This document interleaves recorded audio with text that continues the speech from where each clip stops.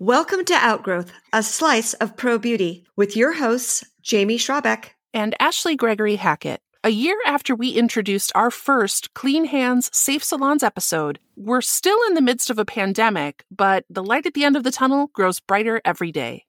What we've experienced and learned during this time will forever change how we view health and safety in the beauty industry. Let's grow together.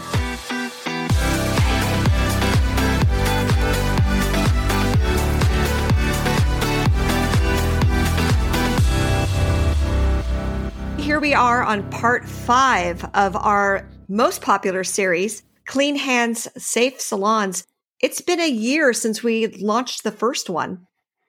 And it feels like at the same time we are both in the same place as part 1 and light years ahead, if that's somehow possible.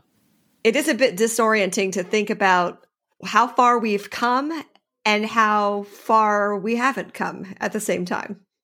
Yes, and I think it all comes down to understanding and having a clear vision for the future, which has been the problem the whole time. We've had to be really flexible, and we've had to interpret information, which is not something we're necessarily used to in the beauty industry. It tends to be pretty black and white when it comes to what the rules are.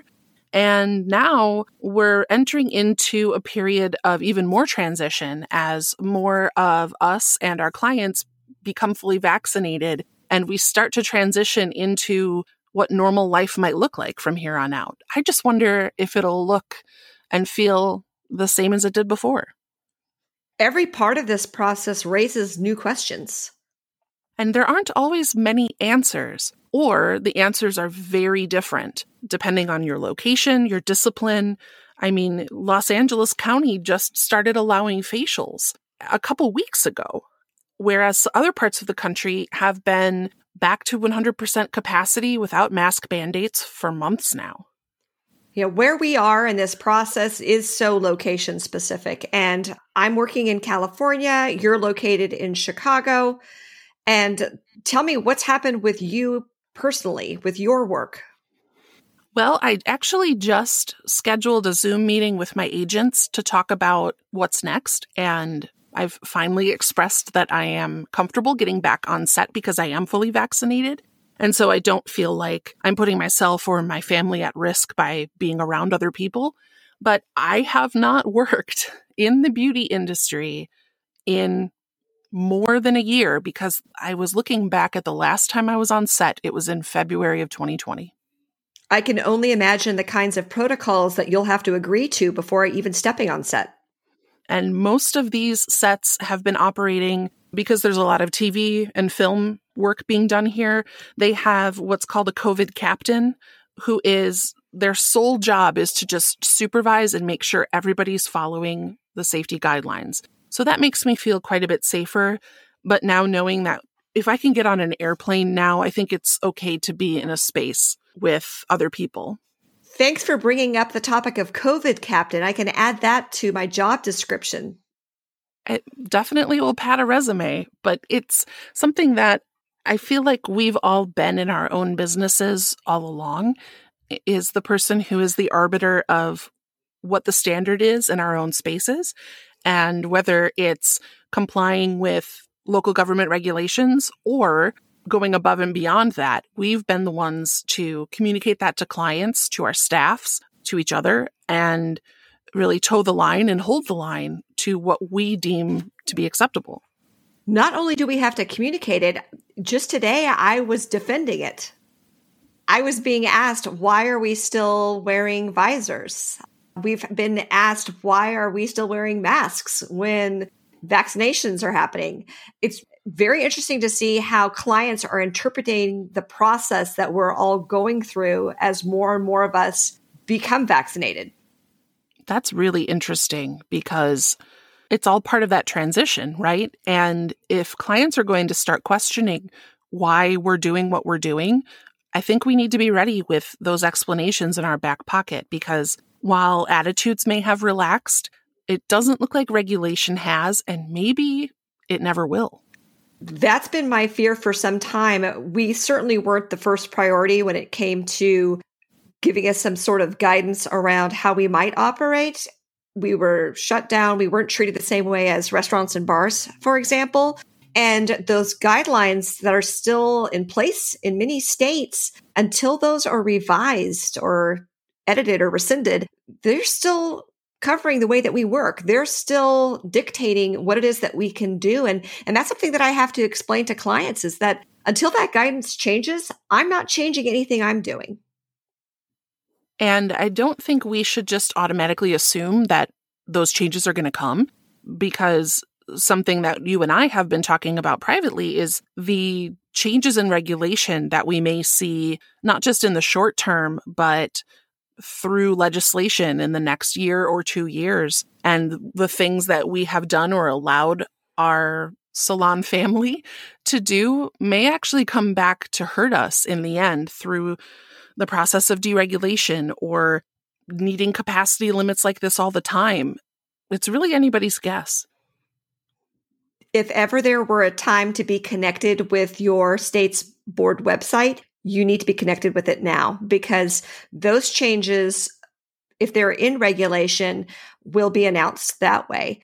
Again, my fear being that the guidance that we're getting from the health department, because they're not dealing directly with us, at times they're not even listening to the state board. They may get changed with little notice. In fact, we might have to find them ourselves. Like, we have to keep checking the websites to see what's the date of the most recent guidance. That's how I discovered that the CDC had issued guidance last fall. I didn't even realize it, that they had updated their guidance for salons. That's a really good point. And I think something that we need to be ready for is that it's not going to come with a bunch of fanfare. I think the CDC, while they have been very gracious to appear on our podcast, some of the messaging has gotten a bit garbled over what's happening in this transition period just for the general public when it comes to things like being in public or traveling. And so I don't think we should expect information being, spoon-fed to us or put on a platter for us to be able to ask questions and understand. So find those resources now, and we can link some of the national ones in the show notes, but it can depend on your local health department and your state and all of the other things that we've talked about in every other part of this series. So let's talk about what has changed drastically in our understanding of this pandemic and how this virus works from our first couple parts of Clean Hands, Safe Salons. Quite frankly, I'm relieved at some of the things that we've discovered. And at the same time, I'm horrified at the scope of what's happened and the tragedies around individuals dying, and even those surviving having long-term negative health effects.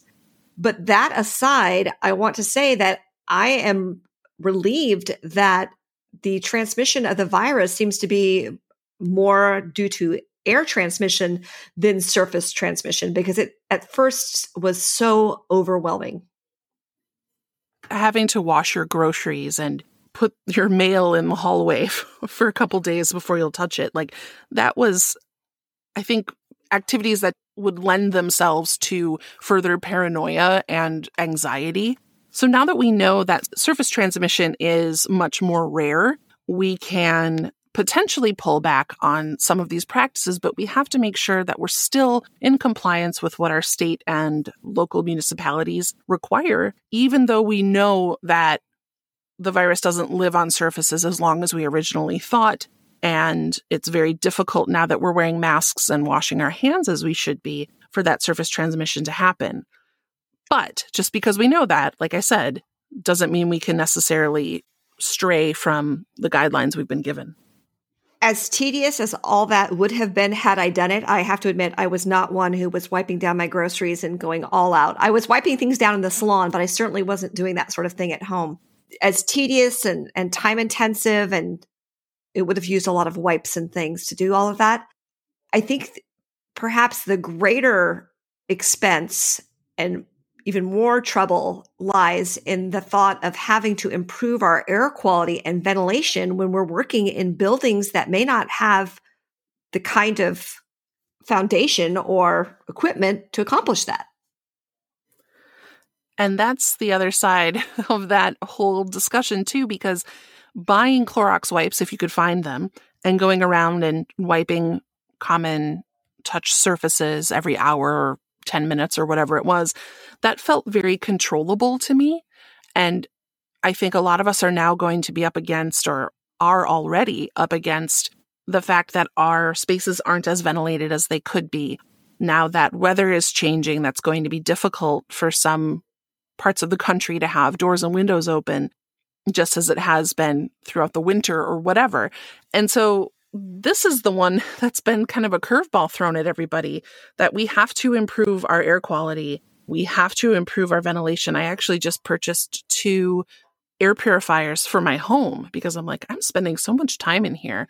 Not only did I upgrade to a super tiny micron rated furnace filter, but now I'm like, okay, I'm trying to get the windows open as much as possible and make sure that the air that's circulated is cleaned somehow. But doing that in a really large space can get expensive.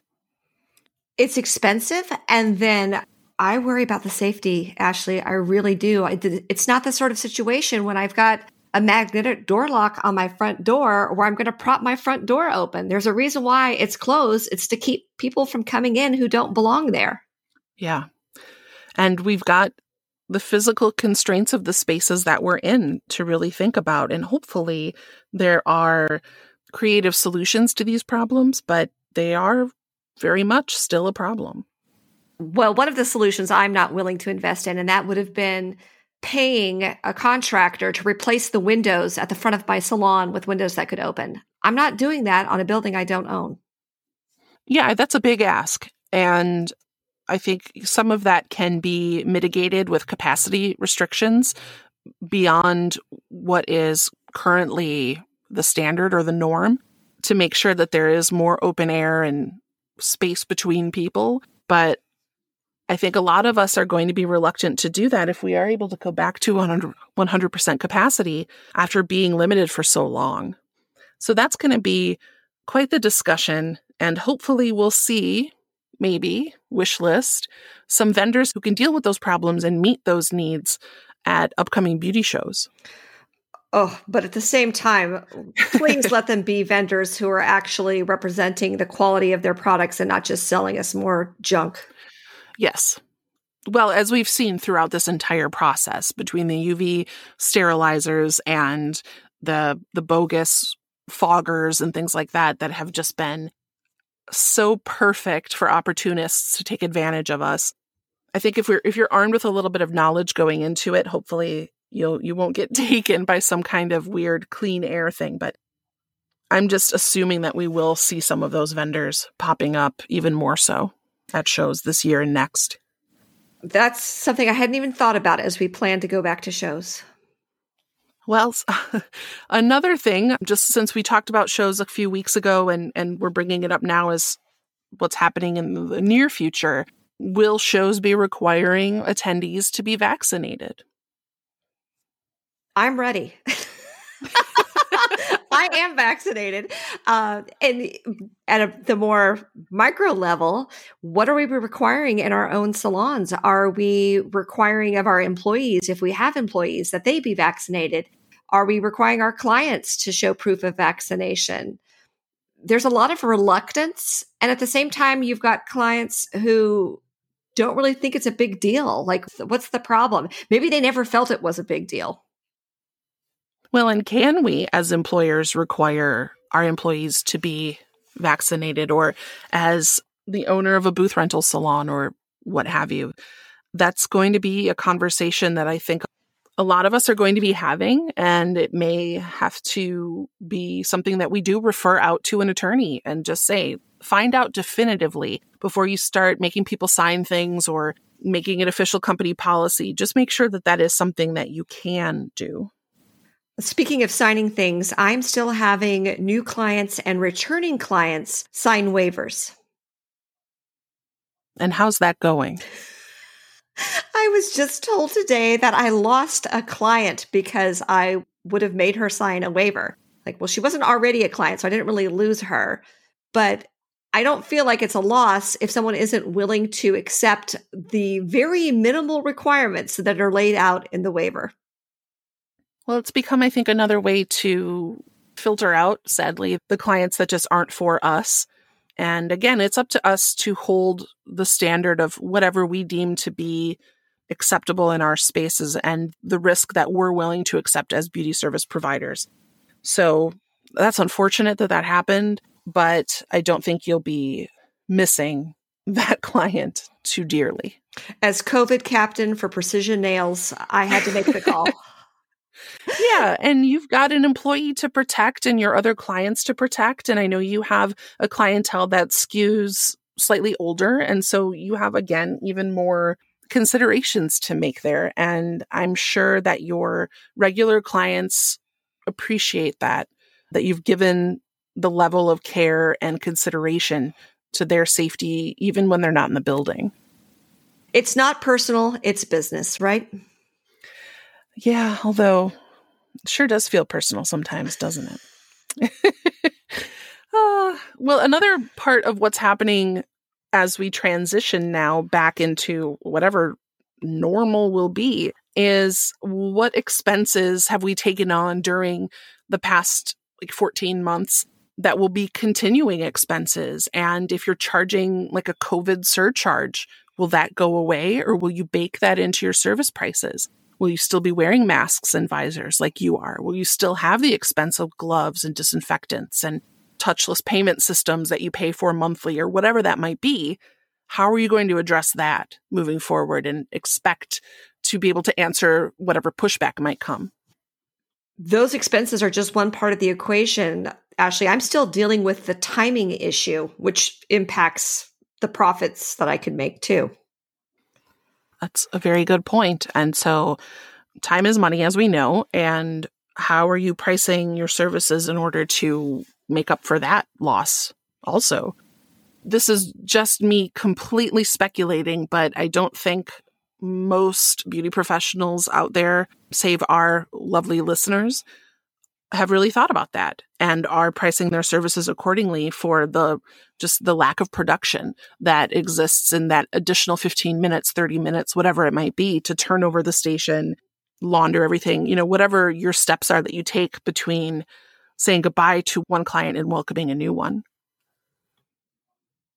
The timing and the expenses, I hope to have a handle on soon. And otherwise, it's going to be really frustrating through the rest of the year because I don't want it to be changing like a gas station changes its prices. I mean, that to me seems untenable to constantly be changing the prices like that. I don't think that's fair to the clients. I agree. We're being asked to do a lot. And I think it's going to get harder before it gets easier, just because there are going to be lots of different client expectations that are coming to the table that we may not have anticipated for this moment in history. We've been so focused and had our heads down on safety and thinking about how we're going to make rent and all of the things that we've been focusing on, which have been very micro, right? We've been really zoomed in on how do I get through this week? How do I get through this month? Okay, how do I get through this season? And now we have to open our eyes, put our heads up again and look around and realize that as things change at different cadences in different industries, kids are back in school, restaurants are open. If we are kind of the last bastion of holding these standards, we are going to get pushback and we need to be ready for it. We're trying to accomplish all these things, and yet we may not have all the information we need to make good decisions. Well, and then we have, of course, legislators who, whether they've been paused due to coronavirus or are holding sessions virtually or what have you, now that they're going to start turning back to the normal business of legislating, we're going to start to see more bills being introduced or movement on some of the bills that we spoke to Katie about a few weeks ago. They're going to start popping up and we're going to have to start dealing with them. So that's another fun layer on top of this turd sandwich of what we have to deal with and what we have to get through. The only thing I like less than a client trying to tell me how to run my business is a legislator trying to tell me how to run my business. Oh, isn't that the truth? So again, I think being a realist above all else, I think it's going to get harder before it gets easier. And we have to be ready for it because We as an industry are very reactive, and this is a point I've made over countless episodes of this podcast, but we like to react like, oh no, there's a deregulation bill. Okay, well, let's get together and let's write a letter and let's sign a petition. That's not going to work here. We've got to stay ready so we don't have to get ready. I want to end this on a positive note, and I want to go back to the title of this series, Clean Hands, Safe Salons. By having a reputation of being a safe salon pre-pandemic, I think that helped me get through it. It helped me stick to my guns when it came to enforcing all of the guidelines and the rules that we set up for the salon itself. And then the idea that clients have to wash their hands regardless of what kind of service they're receiving immediately upon entering the salon. We're actually planning on keeping that. I agree with you. Let's end on a positive note. Wasn't trying to bring down the room, but I agree that this has been a great reset and an opportunity for all of us to bring good habits forward, whether we have to or not, quote unquote. But I also think we should really tip our hats to each other and the rest of the beauty industry. The CDC has gone on record. There are studies that have been done throughout this pandemic that have really pointed to our industry and just how safe it is, how little transmission happened in salon spaces, and through the practices that were already in place pre-pandemic, we do in general have a reputation for being a very safe place to be. We'll take all the positive publicity we can get. Exactly.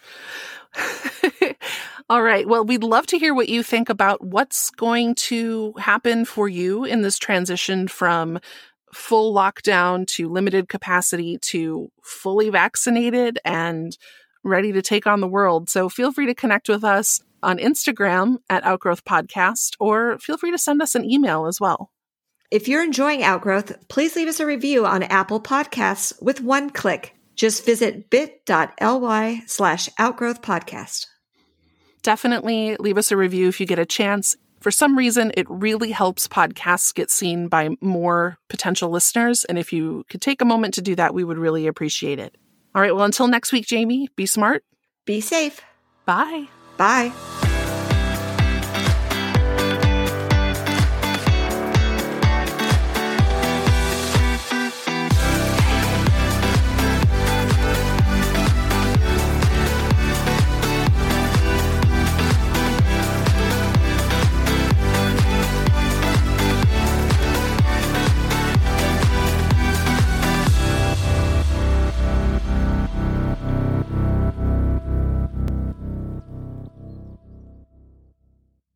We love the pro beauty industry and bringing our listeners new episodes on relevant topics every week. If you'd like to support Outgrowth in our mission to grow together, you can become a patron of our podcast. Starting at $5, you can select your level of monthly support. Visit bit.ly/outgrowthpatron to sign up. You can cancel anytime. Thanks.